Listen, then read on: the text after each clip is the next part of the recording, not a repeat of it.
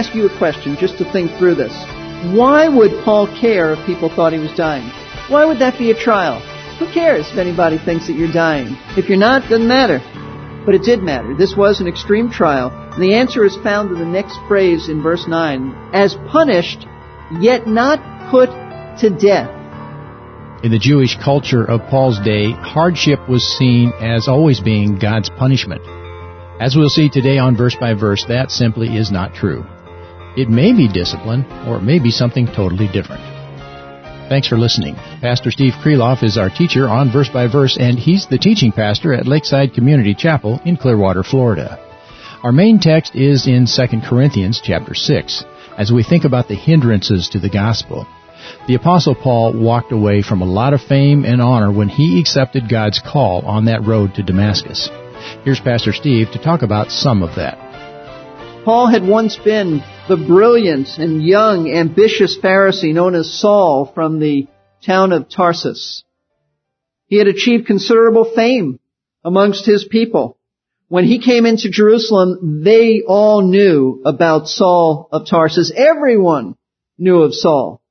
He must have been in the Sanhedrin, which was the ruling religious body in Jerusalem. But when he came to faith in Christ, that all changed because he turned his back on the things that he once thought were important and the things that he once thought were gain to him. He said, those things I consider like rubbish now.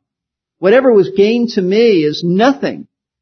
Nothing. I've gained Christ. I don't need that other stuff. And he went from being an elite religious somebody to a despised preacher of a despised and crucified Messiah.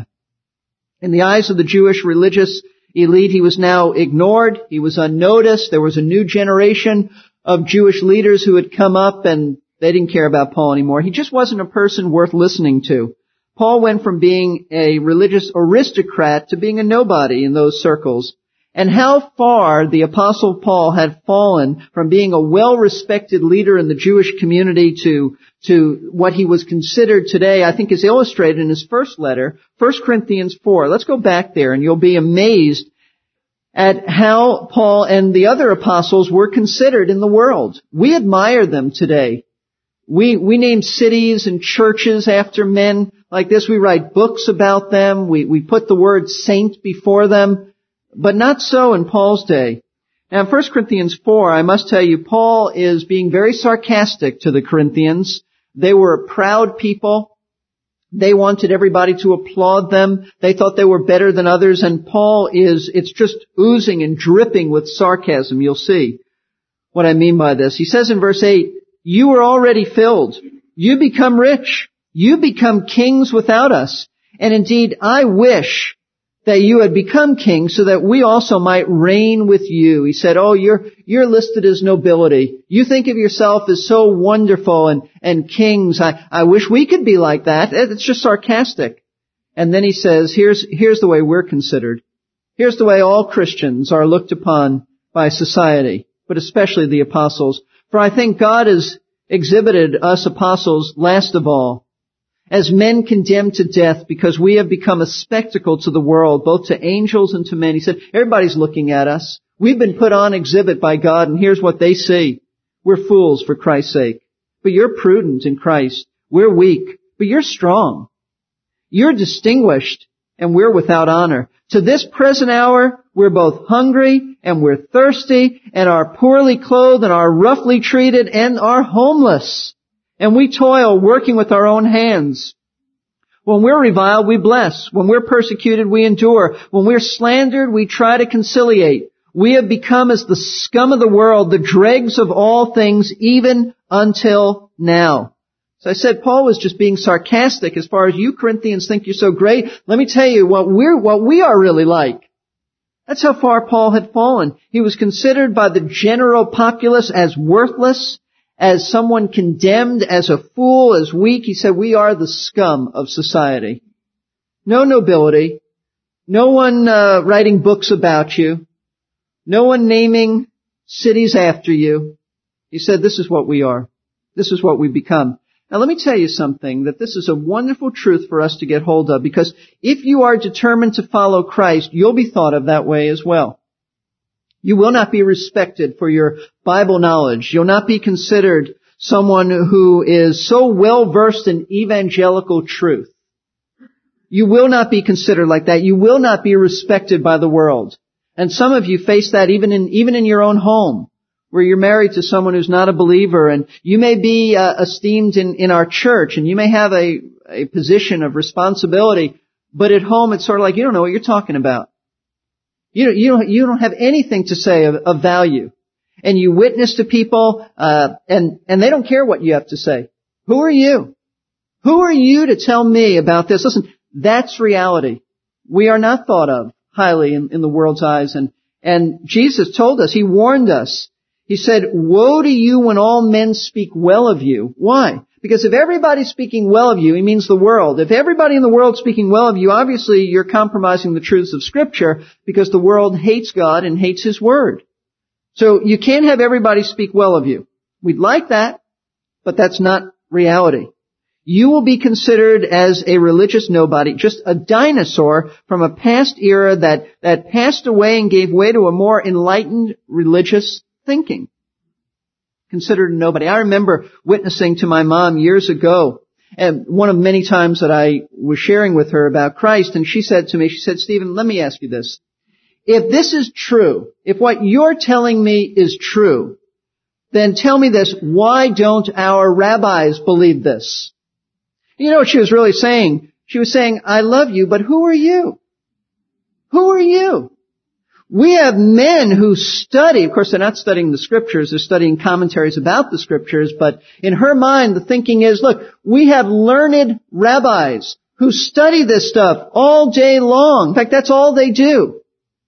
And you, 18 years old, a nobody, are telling me that this is the truth. You found the truth? Well, that's really what she was saying. Who do you think you are to stand against the religious nobility of our belief system? See, this is really a blow to our pride.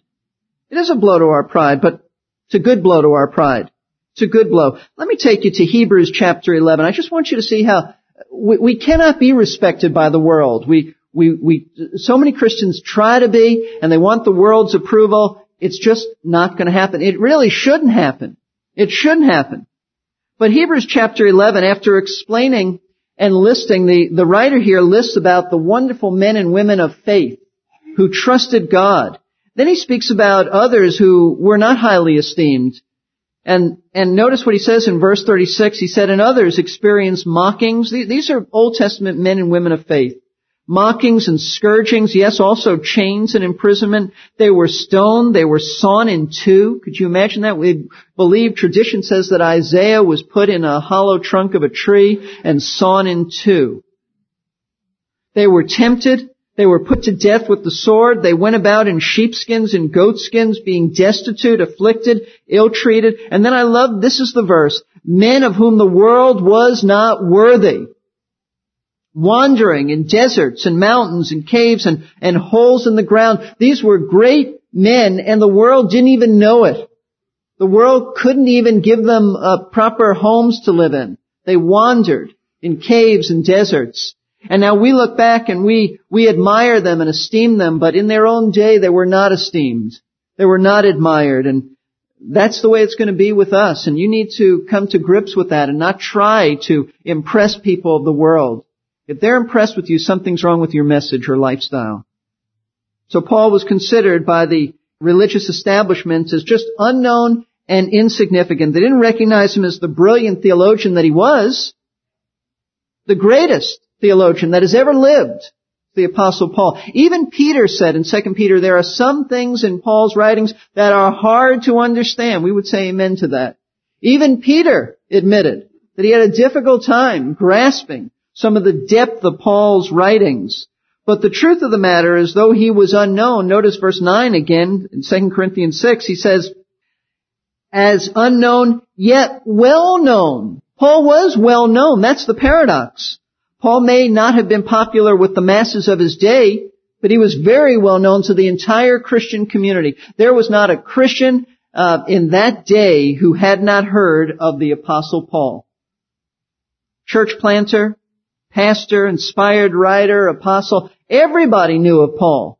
In that era, every Christian had heard of Paul. His name was well known over all the Roman Empire within the various churches.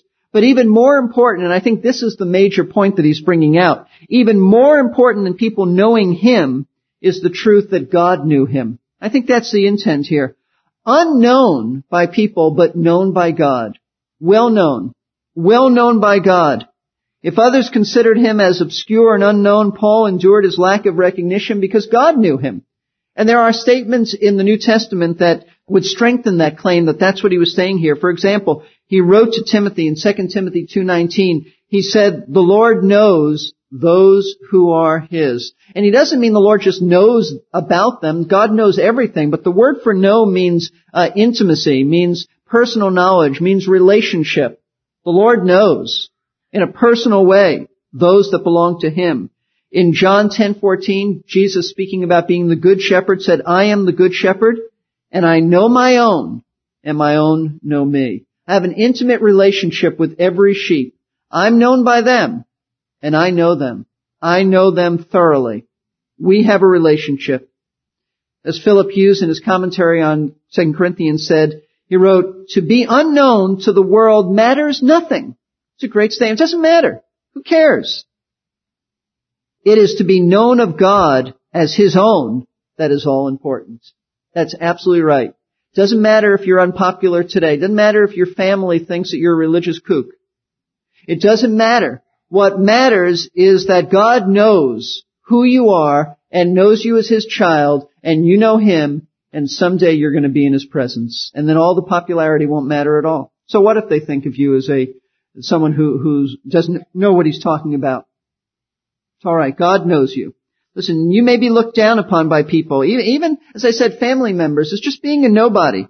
When you speak, though, you have a wealth of knowledge. They may consider you as just a religious kook. You don't know what you're talking about. You may be well respected in the Christian community. You may be admired in Christian circles. But what is ultimately important is that God knows you intimately, and recognizes you as his child who knows Christ and the truth. So with that understanding, we endure. That's how Paul endured. God knew him. Didn't matter if anybody else knew him. Wasn't important. Popularity is fleeting anyway. Who cares? You face the dishonor of being thought of as religiously insignificant by knowing that God knows you. God knows you. There's a second contrast between Paul, how he was incorrectly viewed by people and the truth about him. And it's mentioned in the second phrase in verse 9. He says, as dying, yet behold, we live. As men viewed Paul's constant sufferings, it appeared to them, especially the false teachers, that Paul was always on the verge of dying. And I understand that. It did look like that. In Lystra, he was nearly stoned to death. In Philippi, he was beaten with rods and placed in painful stocks. At Jerusalem, he was attacked by an angry mob and would have been killed had not the Roman soldiers rescued him. At Jerusalem, we said he was attacked and then placed in jail. In 2 Corinthians, and we looked at this months ago, chapter 1, verse 8 and 9, he tells the Corinthians that while he was in Asia, meaning Asia Minor, he was so close to death that he was sure he wasn't getting out of there alive. He said, I passed sentence on myself. From a human standpoint, it appeared like I was going to die right here. So he did appear to be a man who was on the verge and brink of death due to his not only the risks and dangers and persecutions, but probably his ill health. I would suspect that Paul, though not an old man by our standards, probably looked very old. Yet he was very much alive. Notice verse 9. He says, we only look like we're dying, yet behold, we live. The reason Paul lived was because God constantly sustained him. Constantly sustained him. Now, let me ask you a question just to think through this. Why would Paul care if people thought he was dying? Why would that be a trial? Who cares if anybody thinks that you're dying? If you're not, doesn't matter. But it did matter. This was an extreme trial. And the answer is found in the next phrase in verse 9. This next phrase clarifies this present phrase. He says, as punished, yet not put to death. Those who viewed Paul as dying believed that his constant sufferings were God's punishment for his sins. That's the trial. They interpret his physical troubles as leading to the brink of death, as God's outpouring of his wrath on this man. They said, he deserves it for telling us he's an apostle, for writing all this stuff when he knows he's a phony. We know that God is judging him. That's why he suffers so much. Now folks, that's a rough trial to endure. And really, we hear this at times from charismatic teachers who say that if you're sick, it must be because of your sin. How cruel to tell Johnny Erickson Tada that she broke her neck because of some sin in her life and that she must be healed by God. How cruel. But in essence, they're telling Paul, and that's the same thing here. Paul is suffering because of his own sin. They concluded that God was judging him for his iniquity. God was angry with Paul, and this is what happens to those who do this kind of stuff, because he suffered so much. Surely, they thought if he was a real man of God, he would not suffer so much. But the truth about Paul was that the sufferings were not the evidence of divine displeasure. He wrote, notice verse 9 again, as punished, yet not put to death. Yet not put to death. Though Paul suffered greatly and people thought that he was being punished for his sin, yet he wasn't being put to death by God. God didn't take his life until years later. And he actually explained this to the Corinthians in chapter 4. Let's go back to this letter to chapter 4. Verse 8. This clarifies what Paul is talking about. Just the opposite of what the Corinthians, or at least the false teachers, accused him of. Verse 8, he says, we're afflicted in every way, but not crushed. Perplexed, but not despairing. Persecuted, but not forsaken. Struck down, but not destroyed. Always carrying about in the body the dying of Jesus. Let's stop there for a moment. Paul was always in the process of suffering for Jesus Christ, but God didn't let him die until he was ready to take him home to heaven. And that was years later.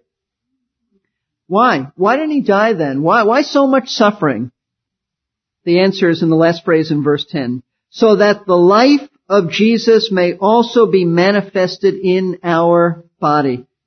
In other words, Paul's constant deliverances from death made it clear that Jesus was alive and at work in his life. God kept rescuing Paul. Paul was like an object lesson of God's constant sustaining of his servant. That he's alive, he's well, he's operating in Paul's life, and that nobody can take Paul's life apart from God's approval of it and God's allowing it to happen. God sustained him. His accusers were absolutely wrong. God kept rescuing Paul to demonstrate his providential care of his servants. Sufferings weren't acts of divine displeasure. Not at all. They were opportunities for the Lord to demonstrate that he was alive and able to sustain Paul from the attacks of his enemies. Paul's like an object lesson. You can't kill this guy because God keeps sustaining him. Now let me offer a brief word of application here. We have to be very careful in our own lives, unlike Paul's enemies, that we don't interpret all suffering as God's punishment for either some sin in our life or sin in somebody else's life. We have to be careful. It may be that God is using some suffering in your life as a form of discipline. This does happen. We don't want to negate that. That does happen. There are times in our lives God does discipline us. I wouldn't call it punishment. A judge punishes us for our sin. A father corrects us for our own good. We will never as Christians be punished for our sin. Christ was punished in our place. But as a loving father, if we get out of line, he will bring discipline into our lives to bring us back. That's the point of Hebrews chapter 12, to tell us that if you are a legitimate son and daughter, if you really are a child of God's and you can't get away with sin, he'll discipline you for your own good. Now, how do you know if that's taking place? How would you know if there's sin in your life and God's discipline is applied because of it? It's very simple. Very simple. You'll know if it's discipline because God will bring conviction of your sin along with the discipline. You won't have to figure it out. You won't have to get introspective and go, well, what must be in my life? Let me think about it. That will lead to depression. That when you look within and you try to figure it out, and you'll come up with things that probably aren't even true. You'll heap guilt upon yourself that's not even there. Shouldn't be there. If God disciplines you for sin, it's his responsibility to tell you, and he will tell you as you read the word and you know what's wrong in your life. He'll bring conviction to your life. It's not a guessing game. Christians don't have to figure it out very far when they don't have to think about it much when God deals with sin in their lives. They know it. But be careful that you don't become like Job's friends, who were sure that his sufferings were brought on by some serious sin in his life. They were absolutely positive about that. But they didn't know what they were talking about. They spoke dogmatically, but they were dogmatically wrong. They looked at Job and they said, obviously there's something that you're not telling us. Why would you suffer like this? You've sinned against the Almighty. But you know what the purpose of Job's sufferings were? This man, far from being the worst sinner on the earth, he was the most godly man. And the purpose of Job's sufferings were designed to bring God glory by showing Satan that genuine followers of the Lord follow him regardless of how good life is. That's the point. Remember, Satan said to God, God said, you see my servant Job and what a righteous man he is? And Satan in essence said, sure, he says he loves you because look at his life. Who wouldn't? The man is wealthy. The man has blessings. You take that away from him, you'll see he'll curse you to your face. And that's what the book is about. And then when Job had some physical suffering happen to him in terms of material goods, Satan then said, well, sure, it's okay because he's got his health. If a man has his health, he's going to praise God. Take his health away and you'll see that he'll curse you to your face. And so that's what the book is about. God is showing all of us that there are not fair-weather disciples. True disciples don't praise the Lord only in the sunshine. They praise him when the dark clouds hover over. It's the same thing that Jesus dealt with in John chapter 9. Remember there was a man who had been born blind that the disciples and Jesus came upon?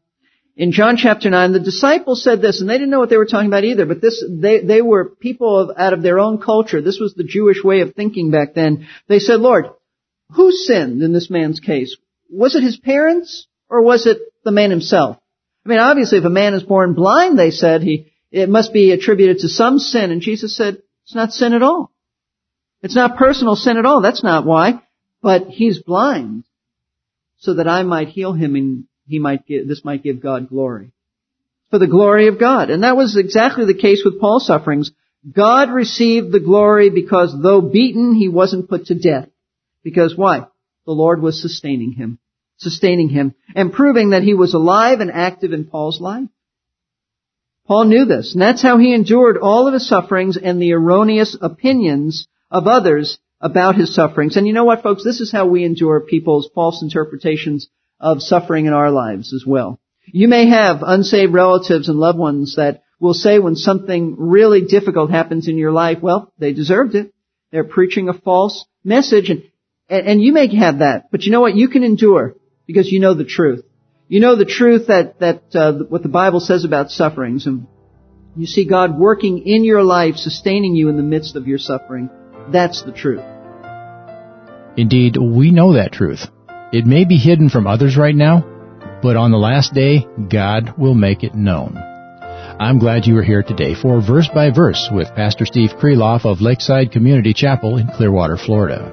Find out more about Lakeside at lakesidechapel.com or call the office at 727-441-1714. I'll give you that number again. It's 727-441-1714. Verse by Verse is listener supported. We have giving information on our website, versebyverseradio.org. We're thankful for the friends whose generosity helps us stay on the air. And don't forget about the message archive where you can stream or download any of our previous classes. That's versebyverseradio.org. I'm Jerry Peterson. I recently came across an interesting quote about joy.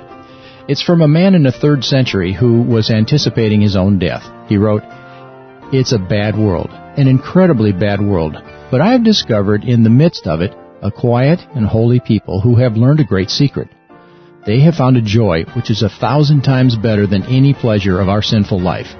They are despised and persecuted, but they care not. They are masters of their souls. They have overcome the world. These people are the Christians, and I am one of them." Next time on Verse by Verse, Pastor Steve will wrap up this series about hindrances to the gospel as we look into a paradox. The Apostle Paul, burdened by the cares of the churches, pummeled with false accusations, physically beaten, thrown into prison, and even facing death, was joyful. How is that possible?